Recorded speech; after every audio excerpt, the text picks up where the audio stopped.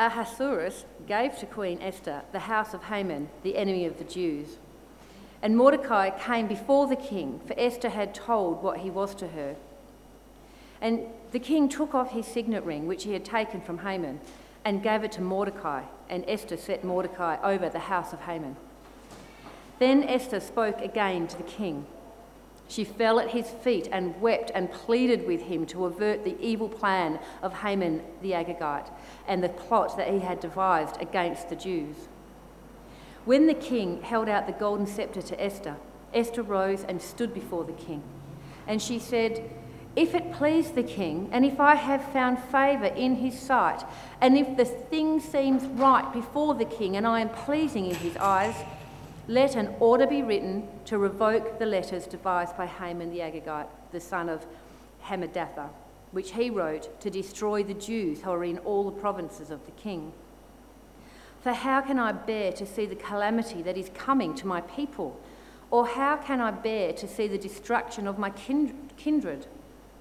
Then King Ahasuerus said to Queen Esther and to Mordecai the Jew, "Behold, I have given Esther the house of Haman, and they have hanged him on the gallows because he intended to lay hands on the Jews. But you may write as you please with regard to the Jews, in the name of the king, and seal it with the king's ring. For an edict written in the name of the king and sealed with the king's ring cannot be revoked." The king's scribes were summoned at that time in the 3rd month, which is the month of Sivan, on the 23rd day. And an edict was written, according to all that Mordecai commanded, concerning the Jews, to the satraps and the governors and the officials of the provinces from India to Ethiopia, 127 provinces, to each province in its own script, and to each people in its own language, and also to the Jews in their script and their language. And he wrote in the name of King Ahasuerus and sealed it with the king's signet ring. Then he sent the letters by mounted couriers, riding on swift horses that were used in the king's service, bred from the royal stud, saying that the king allowed the Jews who were in every city to gather and defend their lives, to destroy, to kill, and to annihilate any armed force of any people or province that might attack them, children and women included, and to plunder their goods, on one day throughout all of the provinces of King Ahasuerus, on the 13th day of the 12th month, which is the month of Adar. A copy of what was written was to be issued as a decree in every province, being publicly displayed to all peoples, and the Jews were to be ready on that day to take vengeance on their enemies. So the couriers, mounted on their swift horses that were used in the king's service, rode out hurriedly, urged by the king's command, and the decree was issued in Susa the citadel. Then Mordecai went out from the presence of the king in royal robes of blue and white, with a great golden crown and a robe of fine linen and purple. And the city of Susa shouted and rejoiced. The Jews had light and gladness and joy and honour. And in every province and in every city, wherever the king's command and his edict reached, there was gladness and joy among the Jews, a feast and a holiday. And many from the peoples of the country declared themselves Jews, for fear of the Jews had fallen on them. This is the word of the Lord.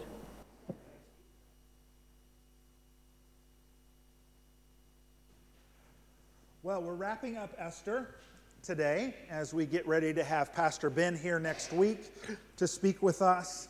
And then we will begin a series on the I am statements in the book of John about Jesus and who he is as we lead up to Advent. And perhaps last week you'll remember that we talked about the fact that Haman died. Haman, who is the enemy, the one who was wanting to annihilate all of the Jews, is dead. He has been hung, literally, gone. And it's kind of like a TV show, in a sense, that you've been watching, and you've been leading up to the climax, the major event, and you see Haman hanging there, and it fades to black, and you think to yourself, what a great ending. And then you realize that there's still one more episode left to go. You think, wait a minute, that would have been a great ending. That would have been perfect spot for this to be over. But there's actually still another whole episode that needs to take place. Because what's happened is, remember, the king has said all Jews can be annihilated. Everyone can be killed. All Jews should be put to death. And there was a specific time and a specific date. That can't be overturned. The king's law says this is going to happen. And so it can't be overturned. And we even recognize that the king sees that in this particular chapter that we read. Because he says to Esther, look, I've done everything that I can. I gave you Haman's house. I have raised Mordecai up. I've done everything that I can possibly do. I can't overturn my own law. But I can give you this signet ring, much like I gave to Haman. And I can let you come up with a new law that might supersede the old law. I can give you the ability to write something that might be counterintuitive to the old law and might be a protection. And so that's what Mordecai does. Mordecai says, oh, that's great. All right, so he gets the king's signet. Now, again, it's so interesting to watch this king. I mean, he is so manipulated by everyone. That's a whole other sermon series. But what happens is they write out this law. And what do they say? Exactly the same thing that Haman said. The only difference in the law is that the Jewish people can respond to those who are going to attack them. So Haman's was this: go out, kill, destroy, and annihilate every Jew, man, woman, and child, and plunder everything that they have on this date at this time. What Mordecai's law says is if you are attacked, you can kill, destroy, and annihilate every man, armed man, and women and children, and plunder all their things. Now, just real quickly, that doesn't sound very godly to us, does it? We hear that, and maybe in our minds we think to ourselves, how do we reconcile that with the image of Jesus and this self-sacrificing, ever-pursuing God? Well, we'll get to a little bit of that. And if you recall, a few weeks ago, I said I'm working, trying to think through this a little bit even more in depth. One of the benefits that we have in Esther is this: God's never mentioned anyway. But we can't get off that easy. Because we know God is ever present. Because we know that they fasted and they've sought God. We know that God's providence has shown itself over and over again. As a matter of fact, what we recognize that's happening in this chapter and the next few chapters, which the next few chapters we didn't read, and I ask you to go read them, but I want to tell you what they say. Essentially what happens is the day arrives, and there are people who apparently have gotten word that they can attack the Jews, and the Jews have gotten word that they can defend themselves, and so there's bloodshed. There's a battle, and people die. As a matter of fact, it says in Susa that quite a number of people, the capital city, the citadel. And then what we recognize is that there's a second day that Esther goes and says, we need one more day. We've not killed enough people. Okay, maybe she didn't put it that way. And a second day of killing happens. And there's more destruction and more bloodshed. So much so on the first day that the king is like, holy cow, I didn't realize you Jews were so powerful. But what is taking place is a fulfillment of a promise. Actually, two.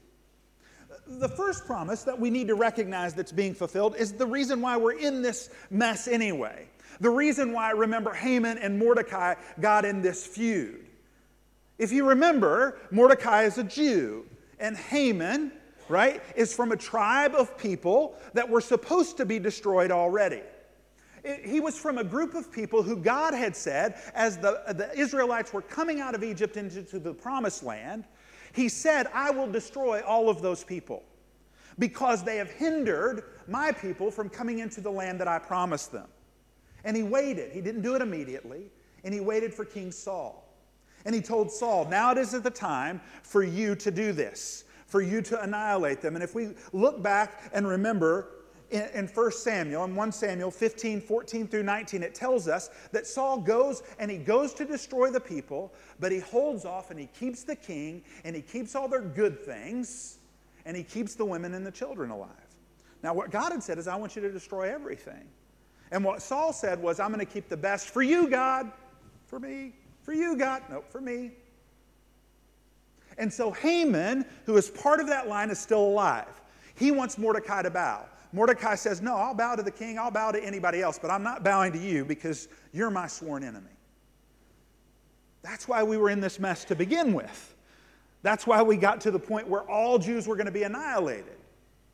And so what we see taking place is the promise that God had made to say, I'm going to rid the earth of this particular group of people because of how they've hindered my people from coming into the promised land being fulfilled. Interestingly enough, they fulfill it with grace. How do we know that? Because it tells us in 2 times that the killing takes place that they do not plunder. They were given the right to plunder, to take everything, but the Jews do not plunder after they kill. They say, we're not going to take all their stuff. We're not going to bring it in. We're going to leave it alone. That's what God had told them originally to do. Kill everything and don't plunder. Now, some would say that because we see in here, it says that they killed this many men, that perhaps the Jews didn't kill the women and the children. I don't know if that's accurate or not. What I do know, that is if we look at chapter 9 in this, we see that almost 75,000 people are killed. So in some sense, whether they killed women and children seems not to matter that much. But it was a promise that God had made. Now, why he made that promise and how he made that promise and what that looks like for us, that's something that we have to wrestle with in faith to figure out. It can be a thing that might turn our heart away from God, and we have to be honest about that. But more than the promise to just those people at that particular time, it was also an earlier promise, a promise that took place at the very beginning of the world, a promise that when sin came into the world and caused fracture in our relationships, a promise that came into the world and caused us to be separated from God, separated from ourselves, separated from everybody else, and separated from place. It's that promise that God said, I will crush the serpent, I will restore my order, I will bring salvation. That is the promise that's being kept here in Esther. Because we know that if the Jews are annihilated, that if this people that God has chosen is taken out, what we do know is that Jesus wouldn't be here to save us. Because it's through the Jewish nation that Jesus was coming onto the scene. And so God's plan all along was through a chosen people to bring a chosen representative, ultimately himself, to bring salvation. And so the promise is not just the promise to take care of this one people group who hindered the Israelite nation from coming in, but is the promise to bring salvation to the world. It is saying that I'm always faithful in my steadfast love to pursue you, to have whole relationship with me, with yourself, with all others in place. And so I will do anything in order to have that happen. And so God allows,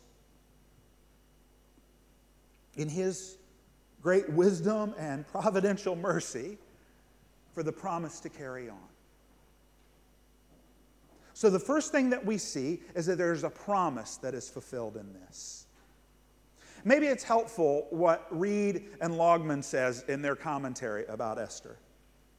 They say this: the paradox of the divine warrior is that while he fights off every hijack to Israel's destiny, whether from enemies without, like Haman, or unfaithfulness from within, because if Saul had obeyed, we wouldn't be in this situation either. He is also bearing the suffering of human history within himself. The God that battles, carries sin and suffering with his own groans. And he finally does that on the cross. And he draws his sovereign wrath down upon himself. This idea of holy war, these two countries battling against other, takes on a dynamic new meaning. Because what we see in God is the divine warrior who formerly brought down the sword of Assyria and Babylon on Israel, or brought down Israel's sword onto Assyria and Babylon, is now himself pierced by the same sword from the hands of the Romans and the Jews. So in carrying out the promise, God, who is this divine warrior, who when we see in the Old Testament these things happening, is ultimately the one that says, I will carry all of this onto myself. And thus fulfills the promise that I will always and forever be in pursuit of you, to bring you back into whole relationship, truth relationship, right relationship with me, with yourself, with all others, and with place. The second thing that we see taking place here is protection. You see, the simple fact is that law couldn't be overturned, and something did have to be written to protect the Jews. Because had Esther just gone, yeah, you're right, Haman's dead, I've got all this stuff, my life's pretty good, it's cool. Then when that day hit, in that month, guess what would have happened? Every Jew would have been killed. And there would be no recourse because it was the law of the land. And so God had to allow the protection of his people. God had to allow the protection of his chosen people who were going to be the line that Christ was going to come through so that he could fulfill his promise. And he does that by allowing Mordecai to write this other order. It's a sense of protection that says, if armed men come against you, you can fight back. Justifiable homicide is what some would call it. Now today, we don't necessarily have people coming at us with sword or gun to battle us. They're not coming at us saying, we've been given the right by the law to kill you Christians. Now, in some countries that is happening, but here it's not. But we do have things that battle against us. We do have things in our own hearts that say, we want you not to listen to what God has called you to be. We want you to think of yourself and who you are. What battles maybe most against us is this: I deserve it, I want it, I'm smart enough to have it, and it brings me pleasure. And in our own hearts, we allow those things to take the place in battle with us, with God. Some would call it temptation. It's those things that we, in our minds, for some reason think, just as we always have. That's good for my eyes. That's good for my soul. And it'll make me great. But God says, I've brought protection to you. If we look at 1 Corinthians 10:13, it reminds us that God will not allow us to be tempted more than we can handle, that He will provide a way of escape for us when those temptations come. James puts it to us this way. If you want to turn there in James 1, chapter 1, verse 14, here's how protection takes place. It reminds us of what it looks like to be tempted.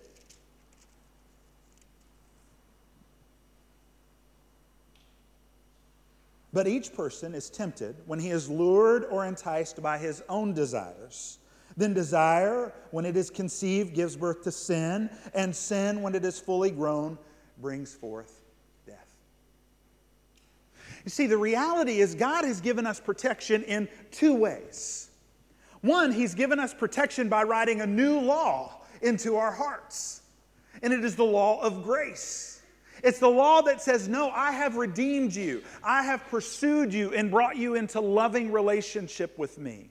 That you are no longer separated from me, but you are with me, and I am for you. And in that, we recognize that when I sin, when I fall, when I misstep, when I allow the little emperor me to sit on my heart and say, this is good for you. This is right for you. It will give you pleasure. God says, no, but I love you in spite of it, even through it. So we don't have to run away in shame anymore. We don't have to hide ourselves. We can step forward in that. That's the first way that he provides protection for us. The second way is he reminds us that there is a pathway that leads us to that. See, it starts in our hearts and our minds. And we begin to think about it and dwell on it. And we begin to justify and say, yes, this seems good and right to me. But if we're in Christian community, if we have brothers and sisters who love God and love us, they can walk with us and remind us that no, that's not right. That's not good for you. That will lead to death and destruction. And so he gives us our gatherings, the church, the body of Christ, to speak into one another's lives, to say to one another, brother, let me hold you. Sister, let me walk with you. Let me pray for you. Let me remind you. Let's be challenged by one another. Let's sharpen one another so that we are protected by those things that seek to destroy us. So there's a promise that needs to be fulfilled, and there is protection. But there's also a problem. You see, because there's that second day. There's that second day where Esther comes back and says, maybe not enough. There's that second day where they've already killed a lot of men and possibly women and children. And people have gotten the idea that we can't fight against them, that they have the right to take care of us. There's that second day. The first day, they've already taken care of all of Haman's sons. They're gone. They're done, all 10 of them. As a matter of fact, in the Hebrew scriptures, it's really interesting. They list their names in the margin to pull them out to make sure that they're seen. See, we've killed all of them. All of them are gone. We actually fulfilled this thing that God wanted us to do. But there's that second day. Now, when you read various number of people who study this and are far brighter than I am, some will say, yep, Esther really stepped in it there. Esther really walked in her flesh there. Esther really walked into a place where she said, we're not sure this is done yet. We're not positive that everybody understands the strength that we possess. We're not sure that they see that God is on our side. And so we want to make sure that we take care of this issue. We want to make sure that it's really nipped in the bud. So we need another day of killing. And then there are some who want to say, well, the reality is maybe everybody wasn't killed. Maybe there were still people who thought they could take them on, and so they needed to have that extra day as protection. I fall on the side of the problem. And I do that because I know my own heart. And I recognize the heart of Adam and Eve in the garden. See, because the problem is this. The edict is given to bring protection, to keep the promise. And so they're allowed, when they're attacked, to kill. But they're not quite sure that God's got it. And so they need an extra day. Adam and Eve, when they're told, you cannot eat of this tree, they say, we can't touch the tree. The problem is that our hearts have an issue with trust. And we want to add something to our protection and the promise of God. Esther needed one more day. Some of us will go like this. Yes, of course I've been saved by grace alone. It's Jesus' work in my heart that has brought me in. But I also need to do this. We do a Jesus plus something. And the reality is it's not Jesus plus something, because the promise and the protection is Jesus plus nothing equals salvation. That it is not something extra that I need to do. It's not an extra gift that I need to receive. It's not an extra thing that needs to happen to me. That it is Jesus' work completely and fully on the cross, when the warrior God takes the full brunt of his own wrath and brings salvation to the world. That is when salvation steps in. And so while, like Esther, we often sit back and go, I need to add something to this promise and protection, what we see clearly through the story of Scripture is that no, God has always had it under control. God is always to be trusted in this. And God has freely pursued you in all His steadfast love to say there is nothing you can do or add to the work that I have already done to bring you back into whole relationship with me, back into understanding completely who you are in me. Black in being able to be with those that are around you deeply and fully and understood. And back in the place that I have put you so that you can prosper. What are the things that you add? A good way to figure that out is this.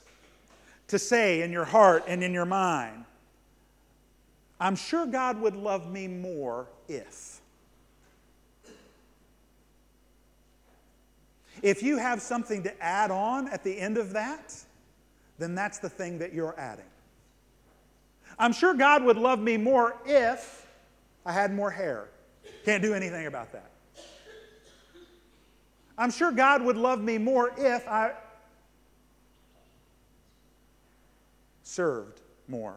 I'm sure God would love me more if I gave more. I'm sure God would love me more if I stopped doing this.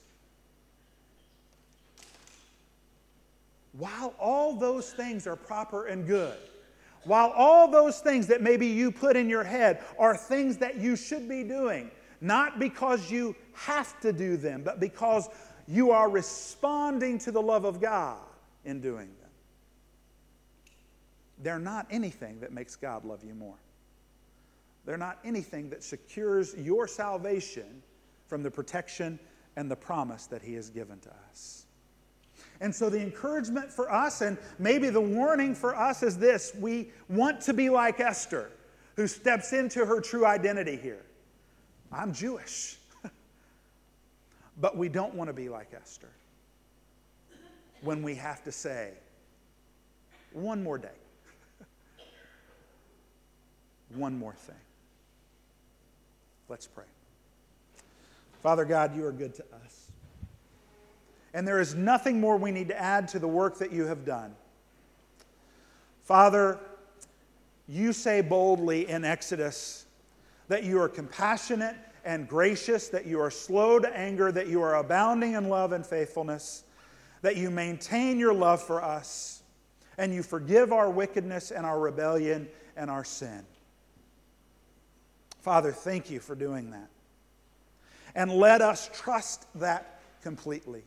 That your love for us is so powerful, so beyond our comprehension, that there is nothing that we need to add to it. And in response, let us bring you glory and honor and praise and love you and love everybody else that we encounter. It's in your holy name we pray. Amen.